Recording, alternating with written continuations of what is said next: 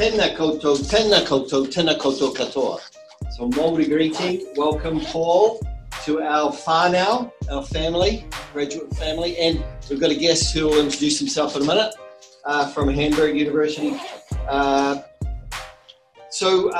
to our creative pedagogy class, Paul. I don't know if I told you this, but we're hoping to make a podcast out of this, so we may end up having it online sometime.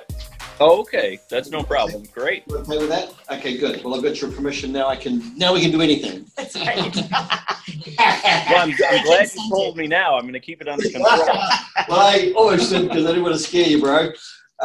Anyway, welcome to our creative pedagogy class. Kia ora, tēnā koutou. Kia ora. From University of North Carolina, Greensboro.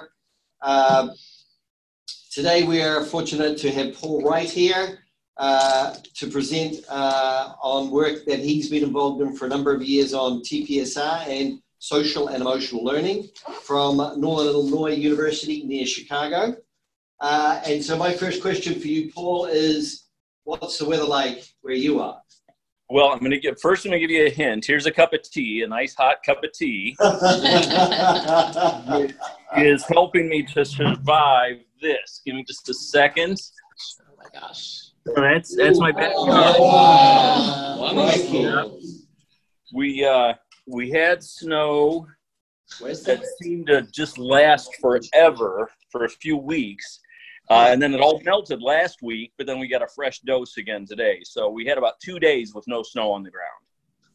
So that's Okay, like buddy. Chicago. Well, you'll be looking forward to coming to Greensboro end of March, and Yes, we I can am. do that some other time. But and you're welcome, and we'll look forward to that. Hopefully, it will be a bit warmer. Here it's about 60-ish degrees Fahrenheit, and we've got, but it's cooling off tomorrow.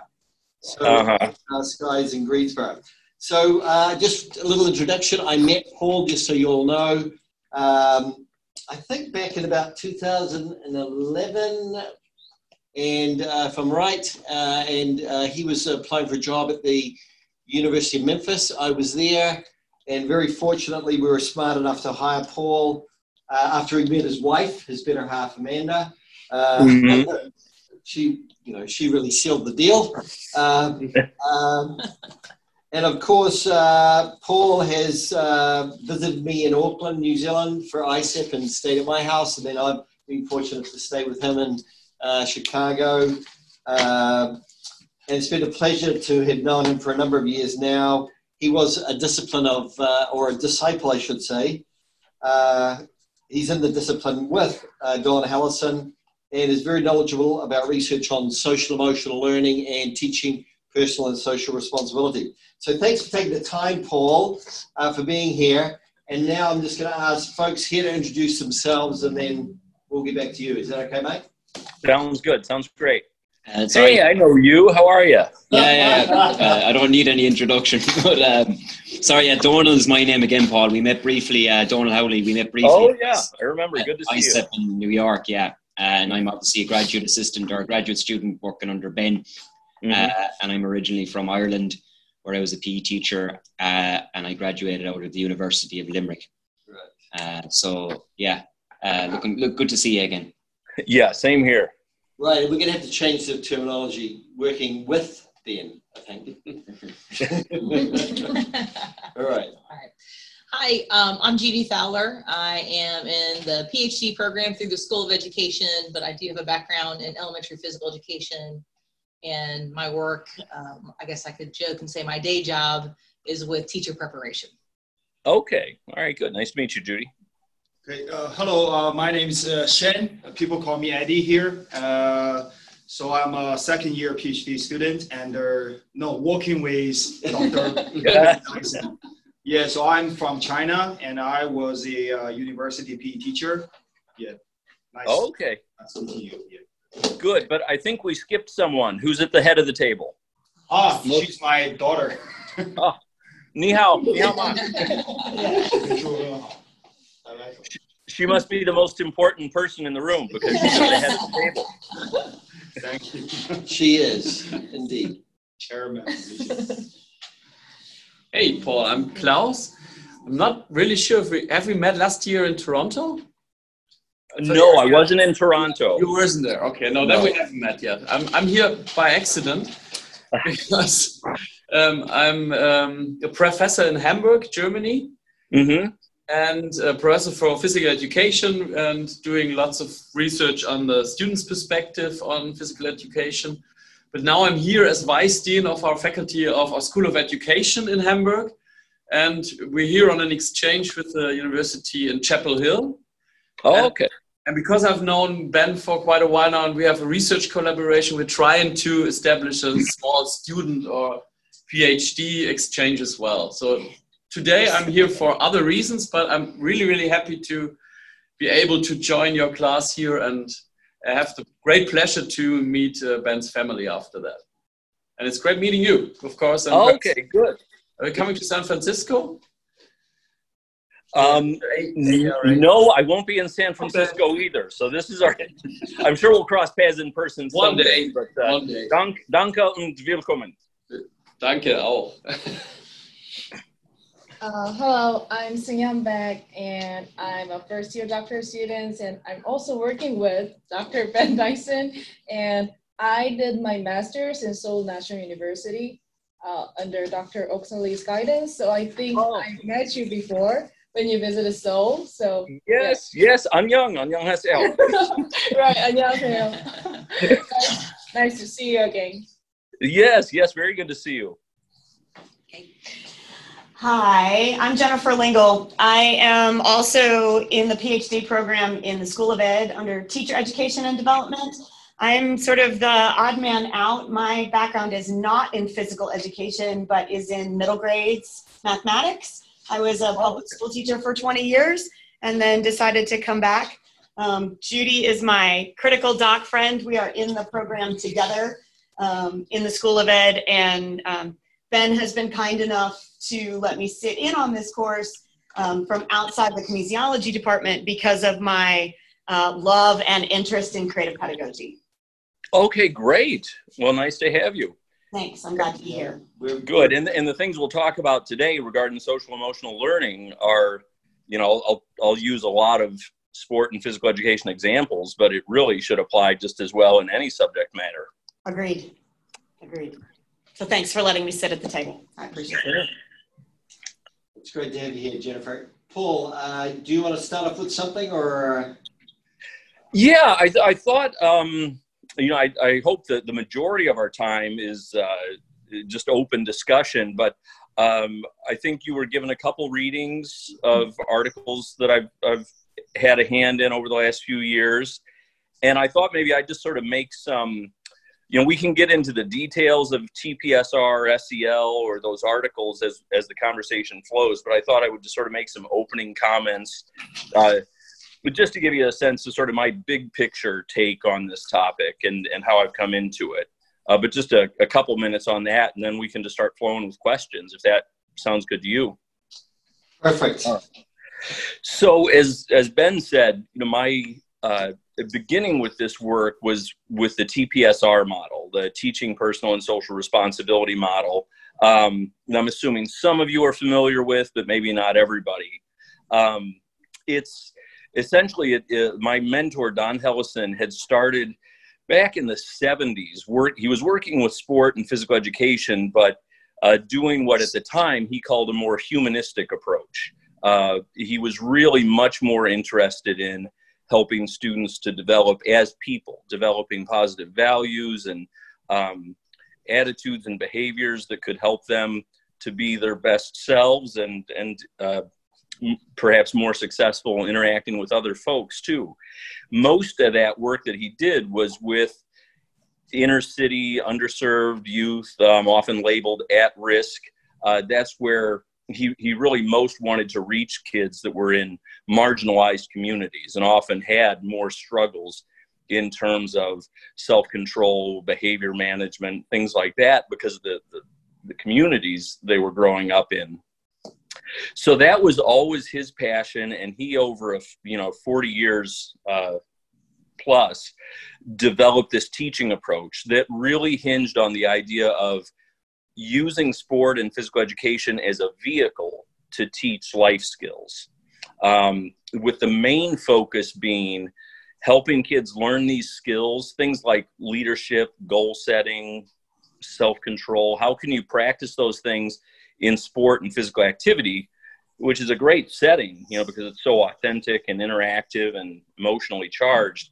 It's a great setting to introduce those skills and have kids develop and practice them. But his ultimate goal was always that they would learn them well enough that they could transfer those ideas and skills and use them in other parts of their life. So that's the TPSR model in a nutshell. As I said, it's interesting, when he started doing that work, there was nobody in physical education that was really interested in working with underserved or at-risk youth. Nobody was talking about the affective domain as a primary focus. He was really a champion for that, and well ahead of his time. By the late 90s and early 2000s, there was a big push on what's called positive youth development, which is more commonly, you hear that tag more often used in after-school settings, out-of-school environments, but it really resonated. Finally, maybe more so than the traditional PE pedagogy, he started finding a home for what he was doing in that positive youth development world. And that's been the case for quite a while. But it's interesting now as we see social and emotional learning emerging as such a big priority in the field of education writ large, and physical education is following along in that wave. It's just so interesting how things have come full circle, because now the work that Don was doing essentially on his own time in YMCAs and alternative schools, developing this approach to teaching life skills through physical activity. This is now one of the biggest buzzwords and bandwagon sort of initiatives in education these days, and I certainly see that happening in physical education.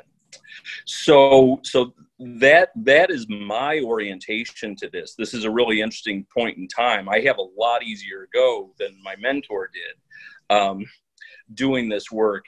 I'm essentially able to capitalize on the great strategies and concepts that he had developed over all these decades, and trying to share these a little more broadly now and help people see that this, among many other wonderful approaches in PE, it can really be and should be viewed as best practices for promoting social and emotional learning. So that's sort of an opening commentary about my history. A couple things I just want to say. A big thing that I push in my view of social emotional learning, whether you're using the TPSR model or adventure-based learning or cooperative learning, I really encourage teachers to shake free of some of the old opinions we've had about teaching to the affective domain or teaching personal and social skills. In practice, for a long time, teachers have treated those things as optional. You get to that if you have to or if you have time, but they're secondary. So I really push people to think of this as part of the curriculum. It's part of the content. Which is easy to say in physical education. We have 5 national content standards, and 2 of them are devoted to affective learning goals. So this isn't something we do instead of PE or in addition to PE. It is part of it. I just recently was having a conversation with another common friend I have with Ben, Kevin Richards, and we were talking about Mike Metzler, somebody I really respect, and I think he's done great work. But we were talking about, even in one of his landmark books, he talks about management as separate from instruction. So setting expectations, dealing with behavior, things like that were seen as separate from instruction. And I think that's something else we need to push back on. To me, when you're setting explicit expectations for behavior, when you're giving feedback and direction, when you're taking time to do grouping, like for Ben doing cooperative learning, you have to do heterogeneous grouping, right? Yep. Taking the time to manage and facilitate and create structures that are going to let kids work on and develop social emotional skills. That's not something you do instead of teaching PE or as a means to an end. Those things are critically important. They're part of teaching and promoting these skills.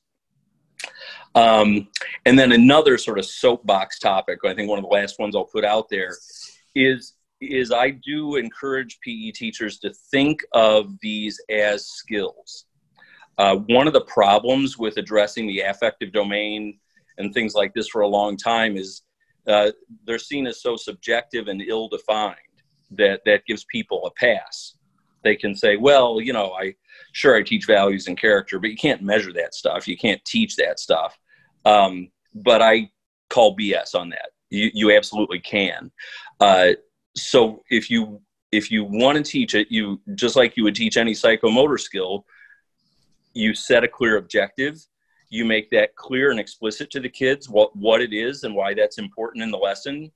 You give them essentially critical elements. You tell them what this looks like. If I'm going to have you guys working together in a group and I want to see cooperation, here are the key markers for what cooperation looks like in this activity. So I make it explicit. I make it clear. I give them a chance to practice it. And just like I would if I was teaching the bounce pass, I give them feedback on how they're doing with it. As they're engaging in this group work or practicing with a partner, I give feedback on what they're doing well and maybe what they need to work on. Now, if I've presented it as an objective, I've given clear criteria for what it looks like, I let them practice it, and I've given feedback along the way, well, I can absolutely assess that and say something about how the kids are doing and what they need to work on in terms of cooperation or goal setting or leadership opportunities or whatever it is. So I think looking at it as part of our content is really crucial. Looking at it as something we can absolutely teach and assess is also an important mindset. And then I think, you know, you had a chance to see a couple of the articles I've written, so you've gotten some impression of, you know, the ways I've tried to support this in practice and evaluate what's going on in practice out there. But I think that's probably enough, hopefully, to springboard us into some questions and conversation if you've got some thoughts you want to put out there. Well, I mean, I have an initial one, Paul, just to get the ball rolling. So in your experience, you know, you've practiced this and worked with many teachers in many different countries. What do you think is the biggest barrier, or what are some of the biggest barriers they find in, because it's really, I think it's not business as usual. It's really, I would call it almost a philosophical or conceptual shift.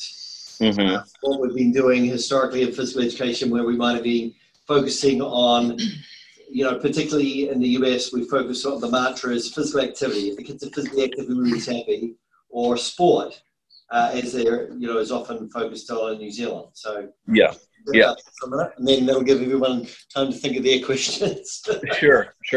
So yeah, one of those things, like you just spelled out, is when, and we traditionally have had this focus on the psychomotor domain, physical skill development, sport, you know, and MVPA, you know, in the sort of the wake of this increase in obesity and physical inactivity, that has really solidified in the mindset of so many PE teachers this assumption that their job is to have kids moving and to be teaching kids physical skills, and that equals PE.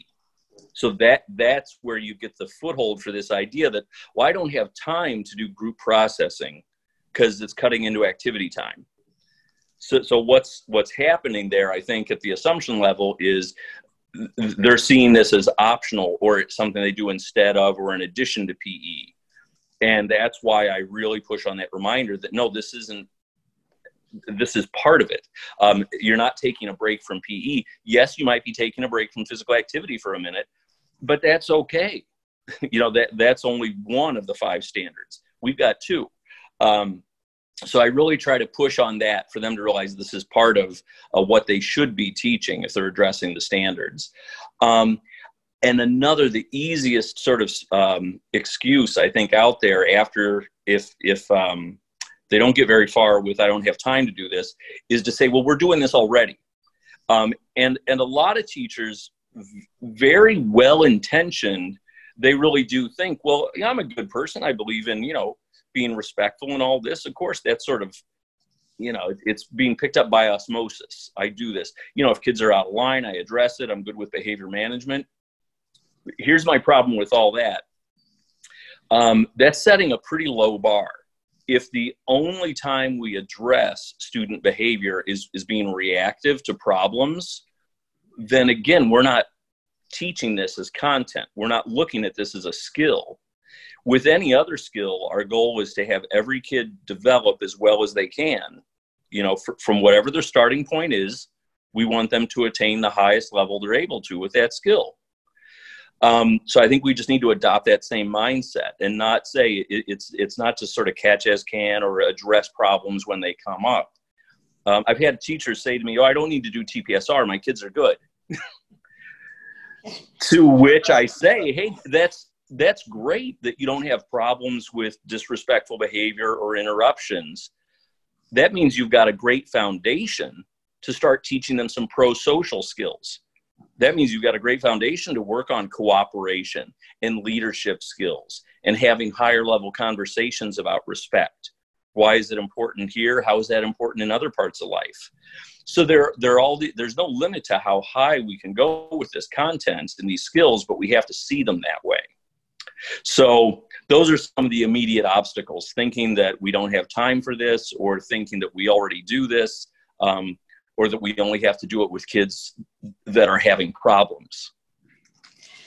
So one of the themes that's happened for me in this class, right, is that... You've been bored. Yeah, I'm so bored right now. Is that that I am each week I am continuously wowed at the fact that we are all talking about the same thing. So everything that you just said, and Ben, that you're trying to get at, time, I already do it. I don't need to do it. My kids are good. I can't stop doing math and do a group check-in. I can't stop doing what I'm doing. Of course you can. Well, of course I can. You don't have time. Right, sure. But so I am continually fascinated because I really deeply, deeply wanted to believe that there was something magical happening in the Encore world, right? I'm a middle school teacher. So in the Encore world, the world of PE, the world of art, the world of music, the world that you all had a magic that was saving you from all of these same issues that we were having in the core content world. And so I say that because one of the other things I really want to do is blur those lines. I talk about this all the time, that if I do anything, right, I want us to be able to talk about all of these subjects that happen in middle schools as not being either or. It's right. It's not core or right. Encore. It's a subject that they are engaged in. So I hear math teachers and science teachers say all the same things. I don't need to stop and think about personal and social, responsibility, because I have a group of great kids. Yeah. They listen to everything I say. Right? I'm modeling this behavior. And so we still have to keep pushing through to figure out, well, no, okay, but now what?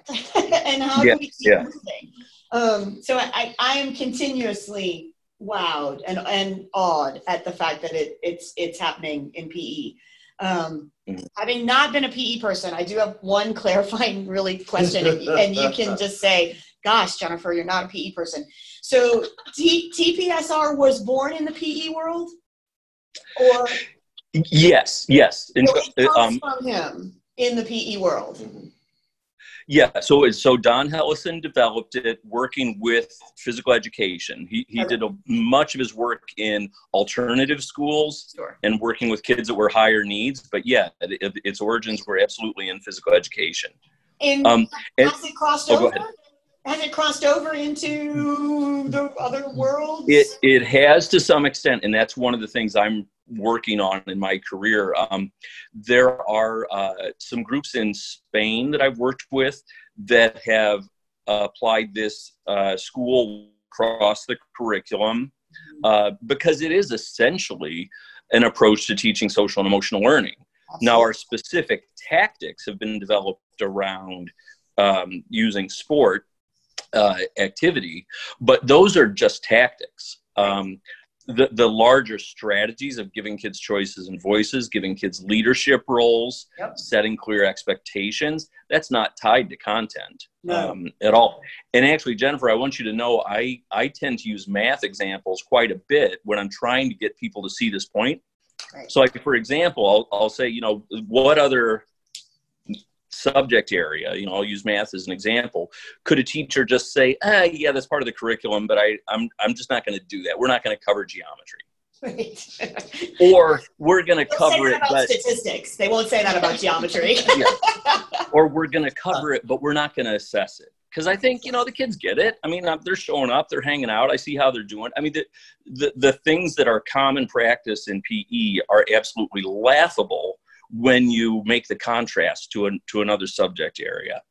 And just as far as this tactics crossing over idea, like I would say, I'll use an example, like, you know, if you're teaching the Pythagorean theorem, I love geometry was my favorite part of math. You're teaching the Pythagorean theorem with any content, any subject area. There are a few kids that are absolutely lost, right? They have no idea. There are a few kids who are bored out of their mind because they got it the first time you walked through the example. And then a lot of kids are stuck in the middle. But if you were to select kids, you know, what we would do in the gym with basketball, or what we could do is say, let people decide where they're at with this skill. Are you in the group that needs a little bit of help? Are you in the group that's like really bored out of your mind and you could be helping someone else? Or are you in the mode where you really just think some more practice is due? I mean, why couldn't you have people working at their own skill level and having opportunities for asking help and giving help, all happening in a math classroom working on Pythagoras? There's no reason. Yeah. So anyway, I love your perspective there, and I agree entirely. If we focus on the tactics and the activities, it can be a bit of a distraction. But if you really look at the bigger picture and the strategies and the pedagogy behind it, it's absolutely transferable. Right, and Paul, you know, that's what the focus of this class is. It is not curriculum, it is not content. So your focus and perception to see that it can be, it's content free, you know, and, you know, that's really what we're talking about here. And so I appreciate you reading the script. Yeah, that's right. I'm in the right place. Good. So I have a piggyback question, and then I'll stop asking and let someone else. You said a moment ago about it. I think you said it was a school in Spain that was implementing it school-wide. Did I hear you say that? You know, I might have used the term school-wide. Let me be a little more precise. What we worked with was doing it across the curriculum. So we had some math teachers, some language, some music and PE. So we had several different teachers who volunteered and wanted to learn about this model and play around with how to adapt it and apply it in their classrooms, did so. It wasn't necessarily all across the school, but it did cross the curriculum, and it allowed us to play around with this idea of saying, okay, we're working with a language teacher or a music teacher. What are the opportunities in their setting with their content to apply these principles? And that really spoke to me around the transfer piece, right? That in one of the articles, even it was the woman PE teacher who had scored so high, but still transfer was still the lowest one, right? And so my question really was around whether or not it had been looked at across a building, because then we're not operating in silos, and we're asking kids to demonstrate these skills that we're asking them to practice and, you know, get feedback on in places outside of just the one space, right? It's not just the PE teacher's responsibility to teach me about leadership, right? Sports are a great avenue for that, but so is cooperative learning, right? And so, I hope so. Right, yes. So I wondered if it had been published and if it was out in the world yet. Yeah. There's something that is published, that is out there. But we've had several people sort of in practice that have played around with doing it in different subject areas. We don't have as much written about all of those examples yet. But I do think what you're saying, one of the advantages to having a set approach, TPSR is the one I happen to use, but obviously it's not the only one, and I'm not saying it's the best one, but I do think it's a pretty good example. What I think benefits teachers is having a common language and a common framework that they can be using it for consistency within the way they approach their own classes. But then if across classes we're using similar vocabulary, so I think, a lot of the social emotional learning approaches that are being disseminated these days, a lot of the evidence-based practices, that's one of the advantages that I see with those, is they allow us to, to send more consistent messages that align and are reinforcing each other. Because what I think a lot of teachers' gut reaction in my own research and just life experience,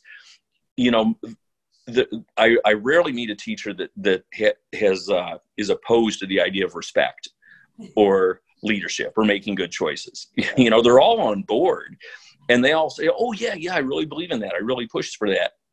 But then they're really hard pressed to say, "Well, when and how do you teach that? What activities do you plan and deliver to teach kids about making good choices? When do you say those words?" I think that's where we tend to fall short, really, is being intentional and explicit in the way we handle these. And if you do get a teacher that does that, it's a rare bird, and it's probably the only one in the school, or at least in that wing. If we made that the norm, and we had a lot of teachers taking a similar approach, sending similar messages, I think it could only help. Great. Thanks. Mm-hmm. Thanks, mate. Good answer. And Jennifer, great questions. Anybody else? Yeah, I have a question about TPSL model. And I'm actually taking a course called Evidence-Based Physical Activity Program Evaluation. And I'm working on Youth Leader Corps, YLC. And while I was doing my assignment, I came across a big question. So as far as I understand, the ultimate level of responsibility in TPSL model is transferring responsibility outside the gym. But I'm wondering, what are the effective ways to persuade people to see that it is actually working? Because I understand that interviews can be one of the effective ways, but actually it is really based on children's memory and experience. So when I have to show real evidence to people outside education, so what do you think about the effective ways about the evidence of TPSL model? Okay, so there are actually, we're developing, I think, all the time, a better bank of instruments, research instruments and methods to do this. I think some of the readings that I shared that you might have seen use this, the TARE instrument, right? One of the reasons I developed that was, let me sort of hit three different levels here. Don Hellison did the amazing work as a thinker and a teacher and a scholar in so many ways, but he was not a traditional researcher, and he actually took a lot of abuse, as he would call it, for years and years for not having enough theory, not having enough data, not taking a traditional approach to science. So when I started doing this work, for 30 or more years, he had really established a great set of practices. But in terms of doing more traditional technical approaches to research, it was the beginning stages. So part of my logic, I've been working at this for several years, was if we are saying that the content, our focus is to teach personal and social responsibility, that would be a good place to start, to have an instrument that would assess personal and social responsibility. So back in the days when I was in Memphis with Ben, Wei Dung Lee and I worked together and developed an instrument called the PSRQ, the Personal and Social Responsibility Questionnaire. It's just a very simple, straightforward questionnaire, but it was one of the first tools we had where we could assess kids' self-reported behaviors in our setting.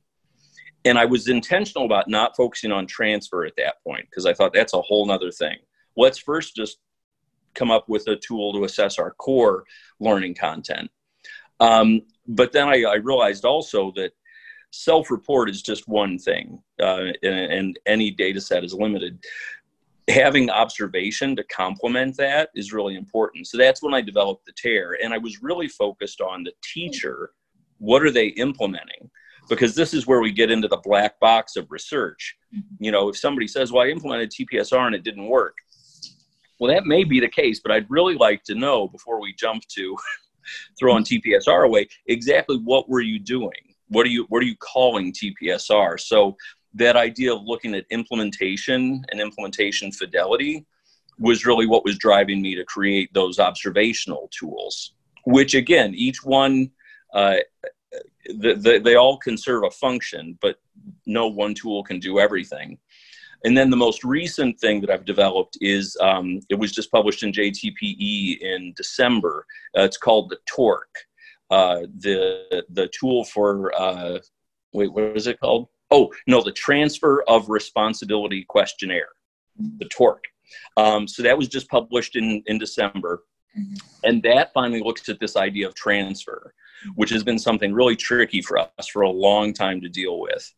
And essentially the way I came down to it, and if you're really interested, I'd suggest you read that article and another one in Quest from 2017, Jacobs and Wright. That one we sort of develop our model or present a model for how we think about transfer. One of the big problems I see is that when people talk transfer, they always want to shoot to behavioral outcomes. Well, are the kids getting fewer detentions? Are they getting fewer referrals? Are their grades going up? One of the problems with that is that assumes that there's a single variable that reflects what all the different kids needed. You know, for every group I teach, for every one kid that needs to learn how to control his mouth and his temper because he's overly aggressive in your face, there's another kid that's really shy, that they don't have any problems with aggression or being out of control.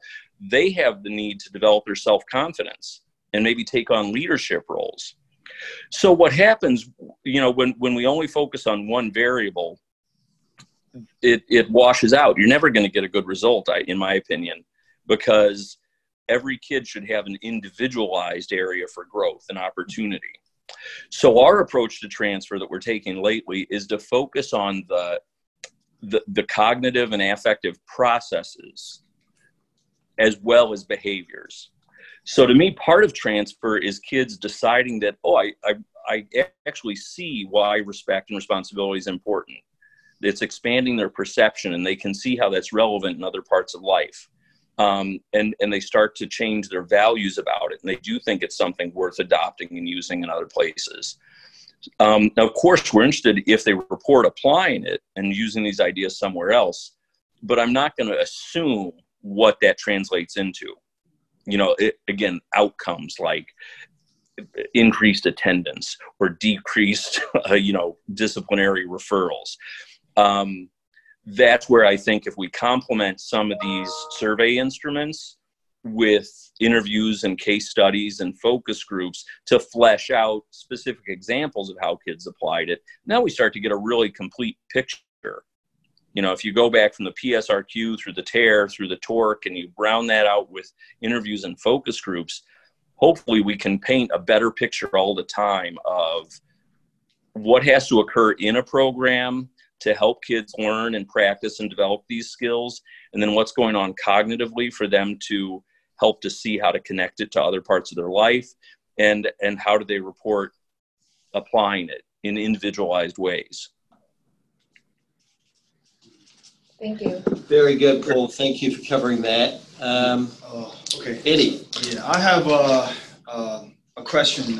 When I read a paper, I noticed in the paper it introduced TPSR-based lesson, lesson framework, including the relational time, awareness talk, and physical activity lesson and group meeting, and then ended at reflection time. So, my question is, will this procedure or framework applicable for, to other model-based practice? Let's say, for example, corporate learning. Can this framework be applicable to other model-based practice, or it's exclusive to TPSR? Yeah, that's an excellent question. So that lesson format is something that Don Hellison developed through his years. Much of his work was with very small groups. By the last 20 or so years of his field work, he was actually doing most of his work in after-school programs or alternative settings, as opposed to a large PE class. So very often, a lot of his own field work was based with having 10, 12, maybe 15 kids would be a large group. And they were kids that were there by choice. It was voluntary too. So I think those are a few things to understand. That lesson format that he developed was really developed largely in voluntary programs with smaller numbers that were after school settings. So that is one of the tricky things, I think, for a lot of PE teachers to picture. Well, how am I going to do this? I've got 40 kids in the gym or 50 kids. I can't have everybody sit in a circle and talk about this. So I think those are tactics. Again, I'm really big on this idea of separating out between strategies and tactics.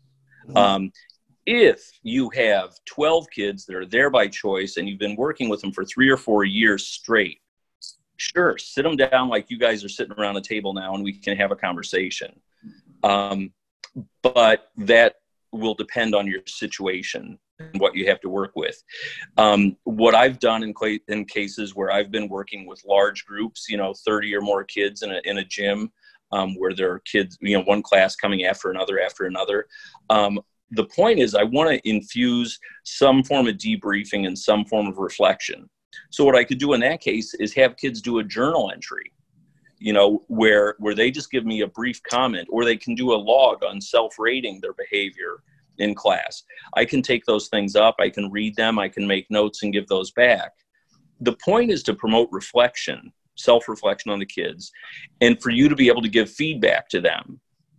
And if you don't have a situation where you can do that every time in an intimate group meeting, you just have to think creatively, well, what are some other ways I could get at that?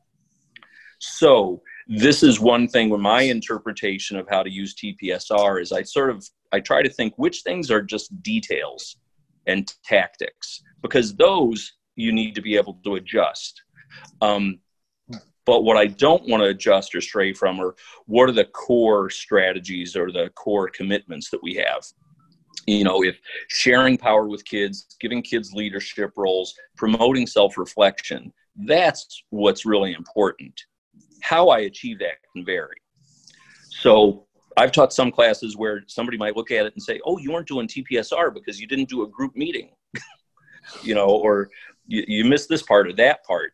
I don't personally get that rigid about it. One thing I would say, just to wrap this up, the idea of whether it's someone using cooperative learning or adventure-based learning or just teaching generally, and they're not using a model, like we would do with any other skill, if there's a specific social and emotional skill that you want to target, set it as an objective and make sure kids understand that, introduce it at the beginning of the lesson, give them some structured ways to practice it and give feedback on it throughout, and then just check in on it at the end. Do a check for understanding, or have a couple kids share their example of how it went for them, what they think they could do better. treat it the same way you would your psychomotor objective for the day or the cognitive objective for the day. But if you're not at least introducing it at the front end and revisiting it somehow at the end, I wonder how much it's really sinking through and getting into their minds. Thank you. Good question, Eddie. Thanks, Paul. Appreciate that. Sure. I don't know if this is really a question, but Judy. I am thinking about our SHAPE standards. Yeah. What do you think about them? What do I think about it? Right. I know. This will become a podcast. You better not say too much. Right. Keep it seemly, Judy. No, but I was just thinking, this semester I'm teaching elementary methods, and I have got to admit that I don't ever teach this class the same way twice. Mm-hmm. Just because of all the different changes that go on, and just how do I become a better teacher in the process, and evaluating what my student teachers are doing currently, and then to see, okay, what did I miss anyway?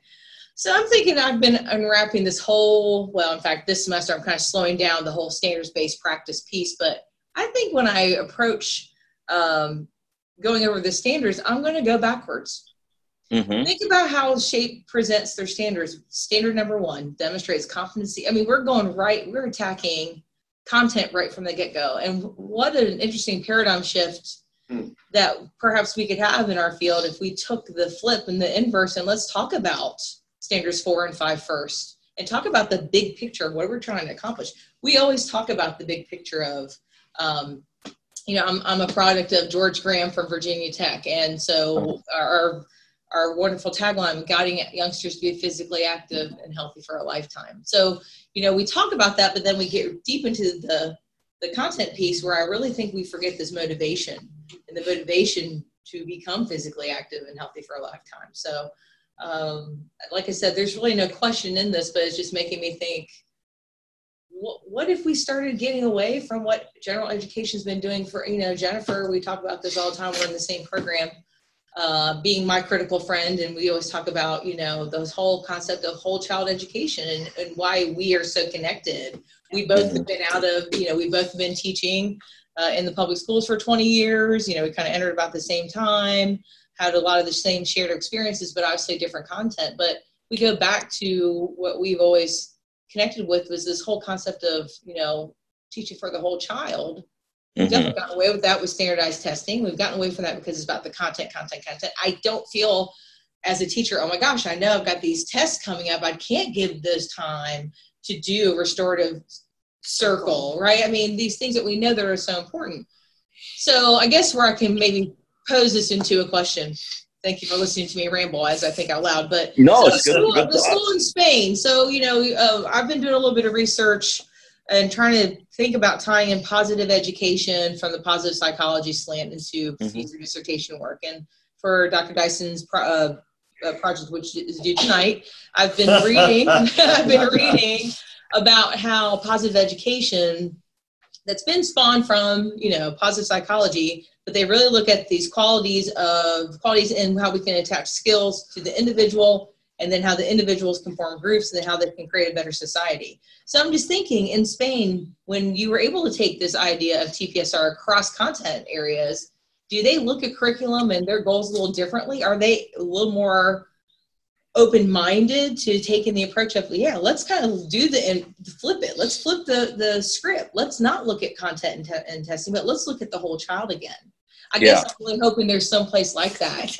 Yeah. So maybe one day I can go find, Well, one thing I'll tell you, actually, I thought of another example. There's nothing written about this, but somebody else who went through Don Hellison's program, who teaches at a small alternative school here in Illinois, he had the best answer for this question ever. Like, I asked if I know him and the kids he works with. He's the school director, the principal, essentially.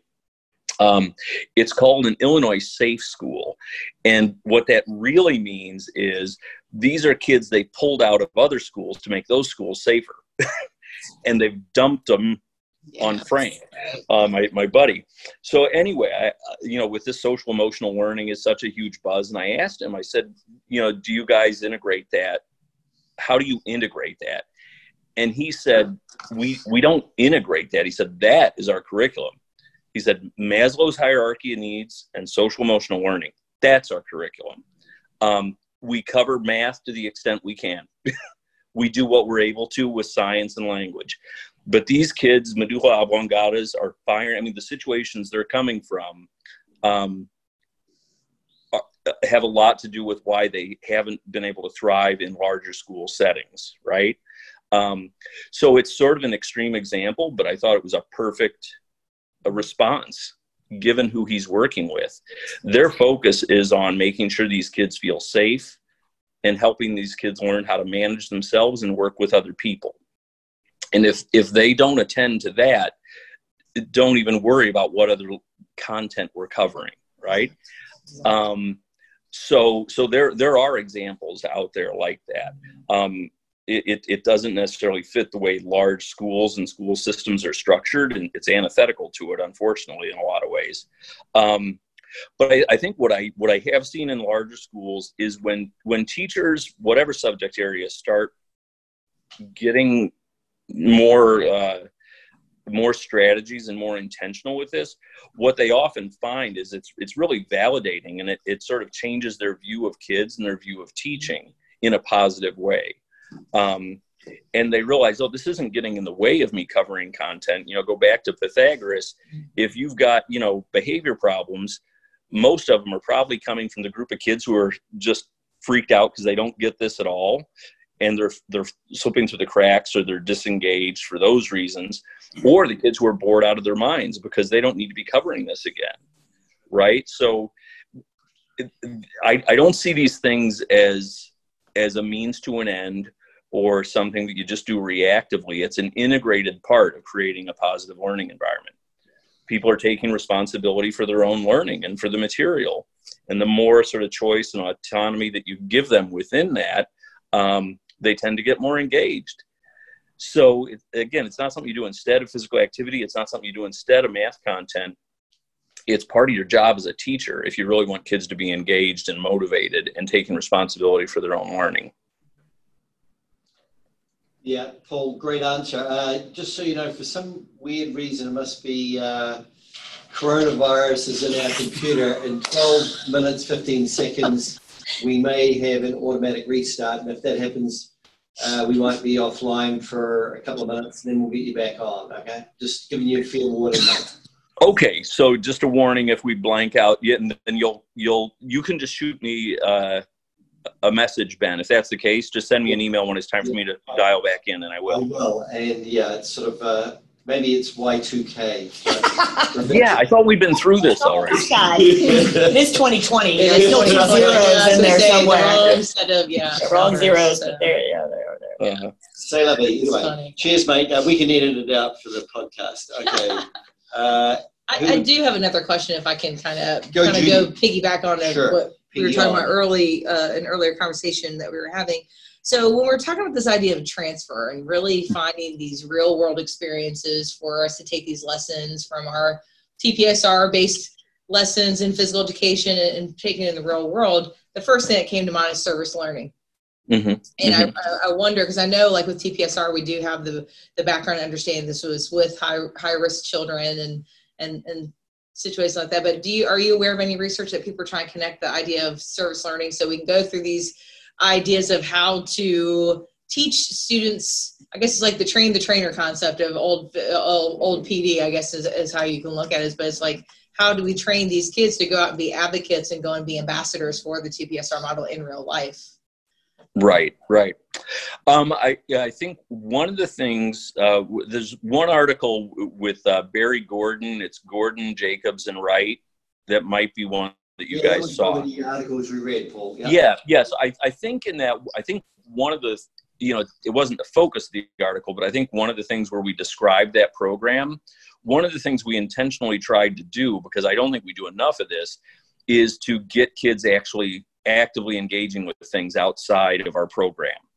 You can have them come into your program and do all these wonderful things, but if all you're doing is telling them they need to go out and transfer it, but you're not sort of helping them with those baby steps of getting those experiences, you're really putting a lot on those kids So we tried to do a couple of activities there where they selected, sort of a charity they wanted to work with, or a night that they wanted to sponsor for awareness at the school, and they helped to plan it and help to staff it.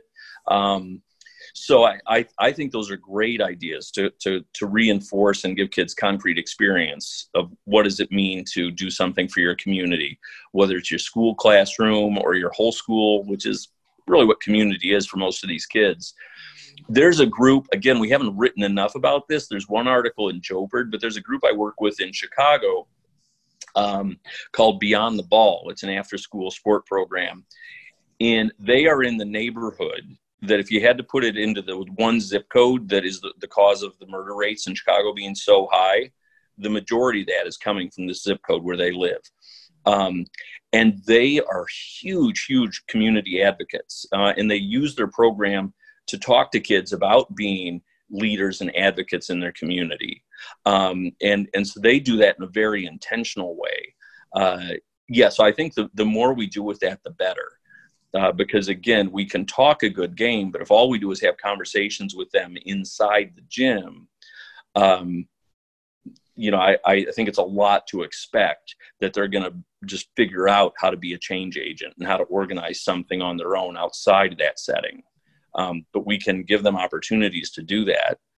A lot of the work I'm doing internationally right now with like Belize and Sri Lanka, we've done projects with them where we've tried to introduce them to TPSR as a pedagogy to promote youth development and individual change, on the ground, in their programs, but then to also try to encourage them to think of social change. How could they use sport programming to, whether it's reclaiming public spaces or building bridges in a post-conflict environment like Sri Lanka between different ethnic groups, how can they intentionally use sport programming as a way to address social issues?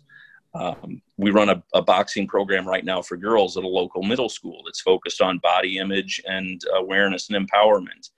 So I think that's a new area that we're starting to do a lot more with that really has a ton of potential for us to start sort of take off the blinders about just what do we do in the gym with these 15 kids, but how do we really try to build their capacity to make change outside the program. Right, and that's the real hard part, isn't it? That's like any educational enterprise. We want it to transfer to the other classes, to the playground, and then to life, isn't it? Mm-hmm. Yeah. Other questions, folks? Yeah. Sure. Eddie, you want to go? Yeah, Eddie. Yes. So I have a question. Since TPSR is is a model to promote student social emotional learning. So I want to know, because social emotional learning is very abstract and broad. It's a broad, very abstract concept. Yeah. So there are many agencies or researchers that try to give a definition of social emotional learning, and different scholars or different agencies, they define social emotional learning in different ways. So each different social emotional learning framework also have different constructs that they want to focus on. So there are, I read some article, I know the Castle's definition of social emotional learning.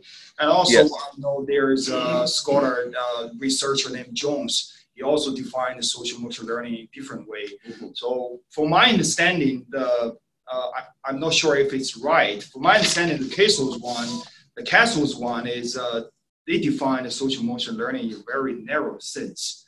So because that definition kind of like doesn't address the significant contribution of social emotional learning to the person that live in context.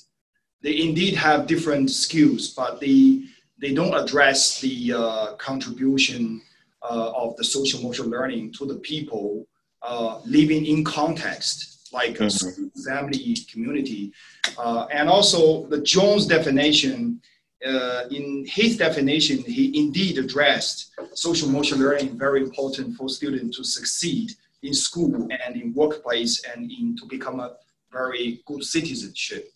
So, but it's this definition also lose a little bit detailed information of what social emotional learning competencies are.